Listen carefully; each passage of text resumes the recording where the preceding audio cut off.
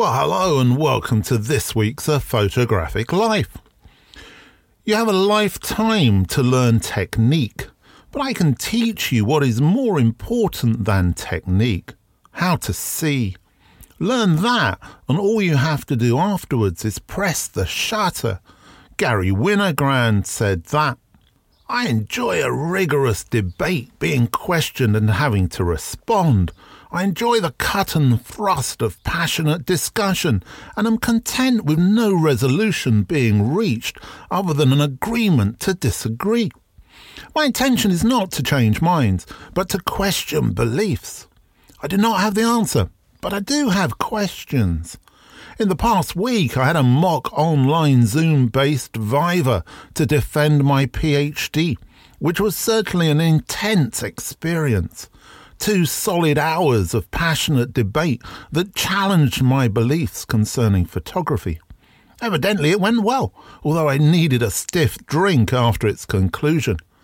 The actual Viva will take place in mid-May, and I'm looking forward to it. I was also challenged by one of the podcast listeners in the last week who left some very positive feedback about the podcast and about the UN of Photography website. But they also questioned the contentious number 5 in my photographer's manifesto. If you want to check that one out, you can on the website or in a previous episode. Anyway, we discussed that, as I said a couple of weeks ago, but this is what he said, and here is my defence. The trouble with number 5 is that it's nonsense. It's as meaningful as saying radio is not music. I won't be characterised as a Photoshop warrior, as I don't subscribe to Adobe Photoshop.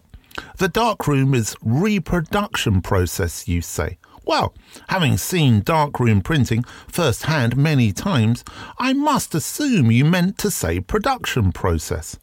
Photoshop is pure manipulation, you say. That's insightful but not meaningful, as the printing process used by darkroom masters has frequently used manipulation precisely by the waving of the hand for selective burning. Well, here's my answer and my defence.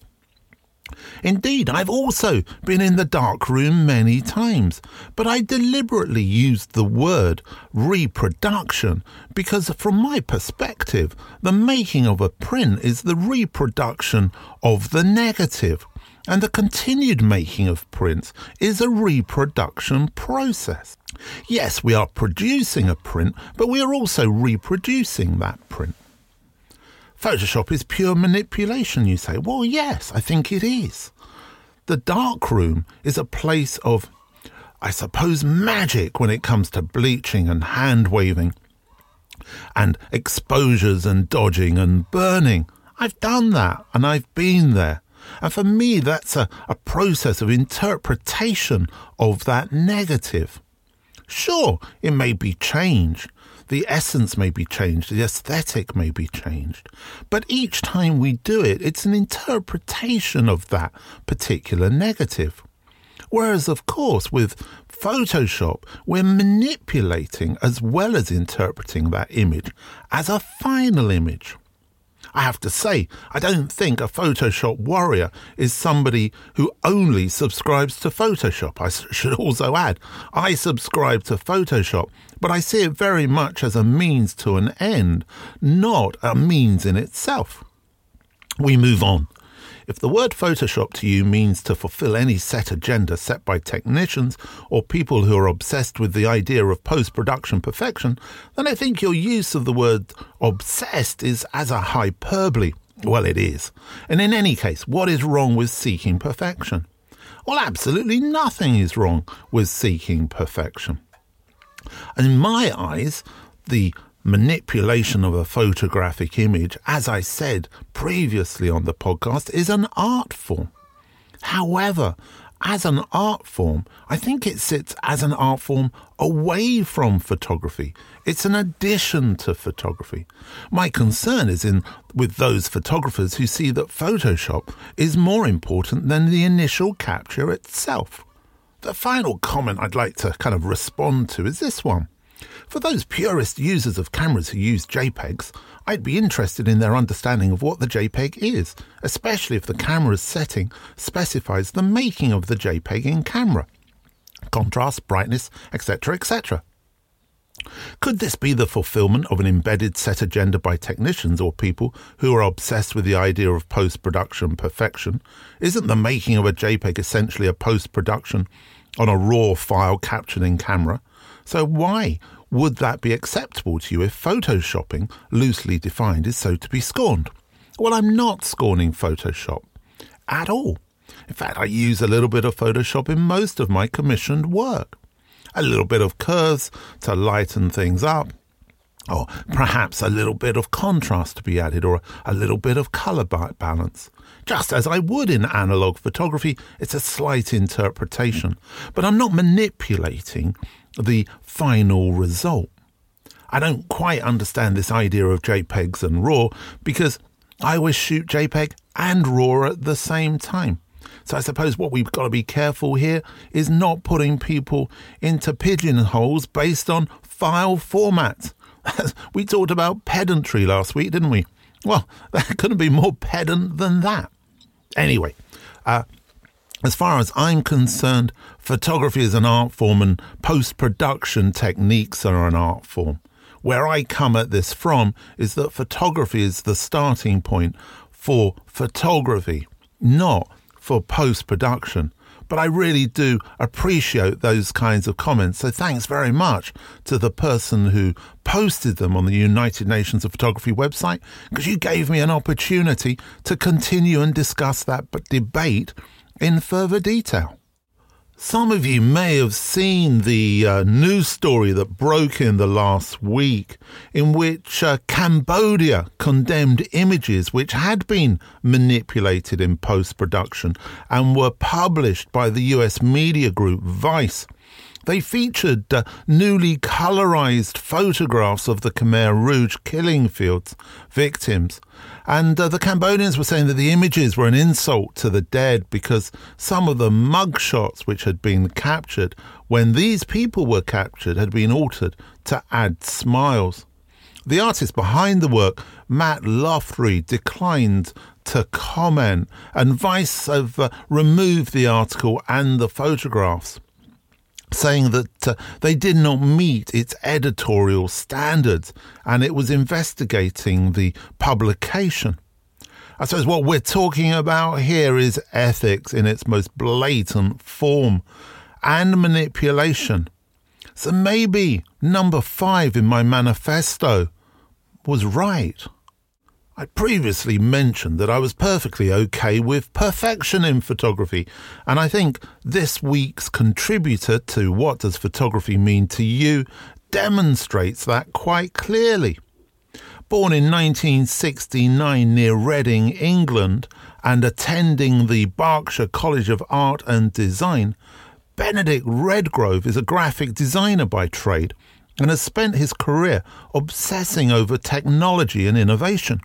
As a photographer, he cut his teeth photographing campaigns and editorials for clients such as BMW, Audi, Aston Martin, British Airways, IBM, Sky, Sony and T-Mobile. However, his love of sci-fi and space exploration has intuitively led him to creating personal projects based on his client base of the most advanced companies in the world, granting him access to secret and often hidden divisions at organisations such as Lockheed Martin Skunk Works, the United Kingdom's Ministry of Defence, the Royal Air Force, European Space Agency, British Aerospace and NASA. His book, NASA, Past and Present, Dreams of the Future, was 9 years in the making and contains over 200 images of space exploration's most iconic objects. Hello, Grant. Thank you very much for inviting me on. It's an enormous privilege, so thank you. I guess a little bit of background on me is I left art school and worked as a graphic designer for the first sort of 8 years of my working life. I was photographing at the weekends. I'll go photograph race events and news stories and shoot travel and landscape and portraits. And so I slowly started to embrace the things that felt right to me. I think I assisted a little bit. I wasn't a particularly good assistant. And then started putting together a folio. And after quite a short time, I was lucky enough to get an agent. And that helped me progress in the sort of commercial world. I guess the long and short of it is that photography is really, it's a release for me. It allows me to show others how I see things. And I think when I get it right, it feels like that's the sort of most eloquent way of me showing you or whoever how I feel, how I am. And when it's not right, I feel like I've kind of let myself down and I haven't fully explained or sort of shown the way I wanted you to see something or to understand it. I mean, photography, it's the kind of the first honest relationship I have, really. It was... or that I discovered for myself anyway. It felt like something I'd known that was familiar to me before I even knew what it was. It's a sort of difficult thing to explain, really. I mean, don't get me wrong, it took me years to understand how to take pictures, technically, but there was an immediate feeling, though, an immediate association or understanding of the relationship that between me and the camera. So it was kind of a difficult friendship, really. But I think whenever I hear photographers talking about their work, I think that's the sort of thing that unites all of us. It's that we're all immersed in what we do. I mean, it's something that you are, it's a sort of symbiotic relationship. You and photography or photographing become one and the same. I mean, I constantly see pictures and scenes, and I have notepads and sort of jot down observations that turn into other ideas. And I have a particular way of seeing things, a sort of type of, my brain has a sort of type of autism, and that sort of mixed with ADD and dyslexia make me a sort of constant source of ideas and synapses firing at variable rates, ranging from sort of slow to mayhem, which can be good if not exhausting. But I've tried sort of different ways to control it, but actually the best way to control it is just to let them all out, which means I'm sort of constantly working on various projects and different ideas and different things, and it's what keeps me going. The NASA project, for instance, was an extremely long project, sort of 10 years from very start to the book being produced, and that. The mental approach and the energy needed was all because of the way I am, I guess. But photography it gets you into seeing these places, into NASA, into places like Lockheed Skunk Works and Formula One teams and observatories in the Atacama Desert, and places that I've had to sign disclaimers to say that I haven't been there and I haven't seen things. So it's an enormous privilege, and it's weirdly enough, it's something that you have to become extremely present in, because you have to be very focused on what you're doing in every way. And then it's also a form of escapism. That sort of, it's like a weird dichotomy where you're allowed into this world temporarily and you get to see all these wonderful things, and then you have to leave again, and then you're left with that record of you showing, sort of trying to show others how you saw those moments, which is again, it's something that I think when it's right, then there's an honesty to the image. And I think that, to me, is one of the most important things I can sort of offer in the form of advice to anyone, is make sure your work has an honesty to it. The way you see something is going to be different to the way somebody else sees something. And if you are passionate about your subject, if it's something that you really enjoy, then you're always going to get more out of that than something that you just do because you think you should be doing it. Lots of people think they should be portrait or fashion photographers because they think that's the way to go, and then they ignore that sort of inner voice that says, no, you should be doing, you enjoy shooting landscapes, or you enjoy shooting, just this sort of street style photography. And there's I've got a few assistants which are slowly coming around to understanding that the thing that they really enjoy actually is the thing that resonates with other people, and not the thing that they thought they should be doing. So I guess in that respect, it's a sort of simple thing to say, but actually for some people it's a very difficult thing to follow. I guess that's really it for me, really.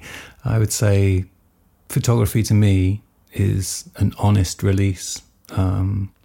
It's one of the most honest things I do, and it's the most creative thing I do, and it allows all the various parts of me to feel fulfilled and communicate with people in a world, but sometimes it's quite difficult to do that.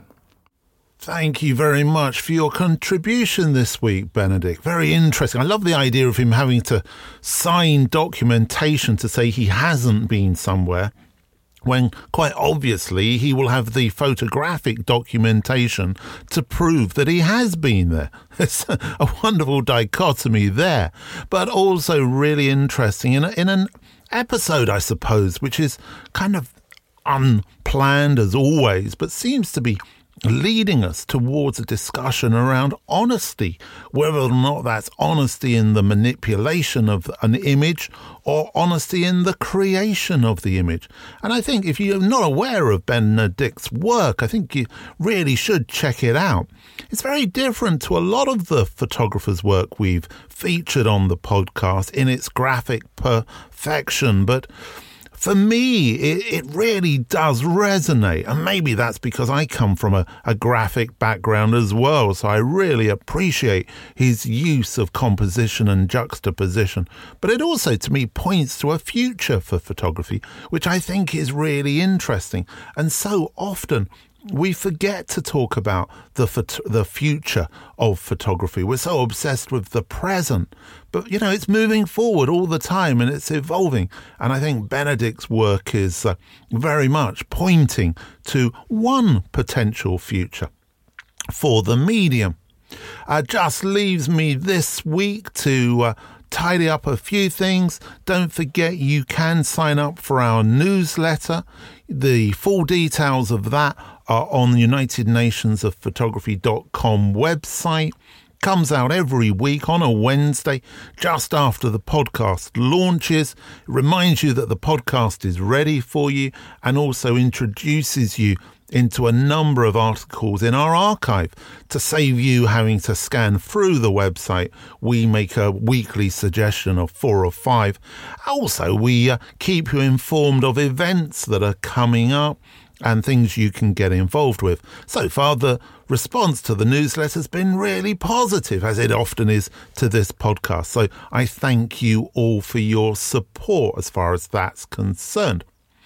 As always, busy week coming up, lots going on, sun's coming out, getting a little bit warmer. I've managed to have a haircut, thanks for asking, by the way, after I revealed the mess that was sitting on top of my head in last week's episode. Anyway, new haircut, sun's up, getting warmer. Just take care.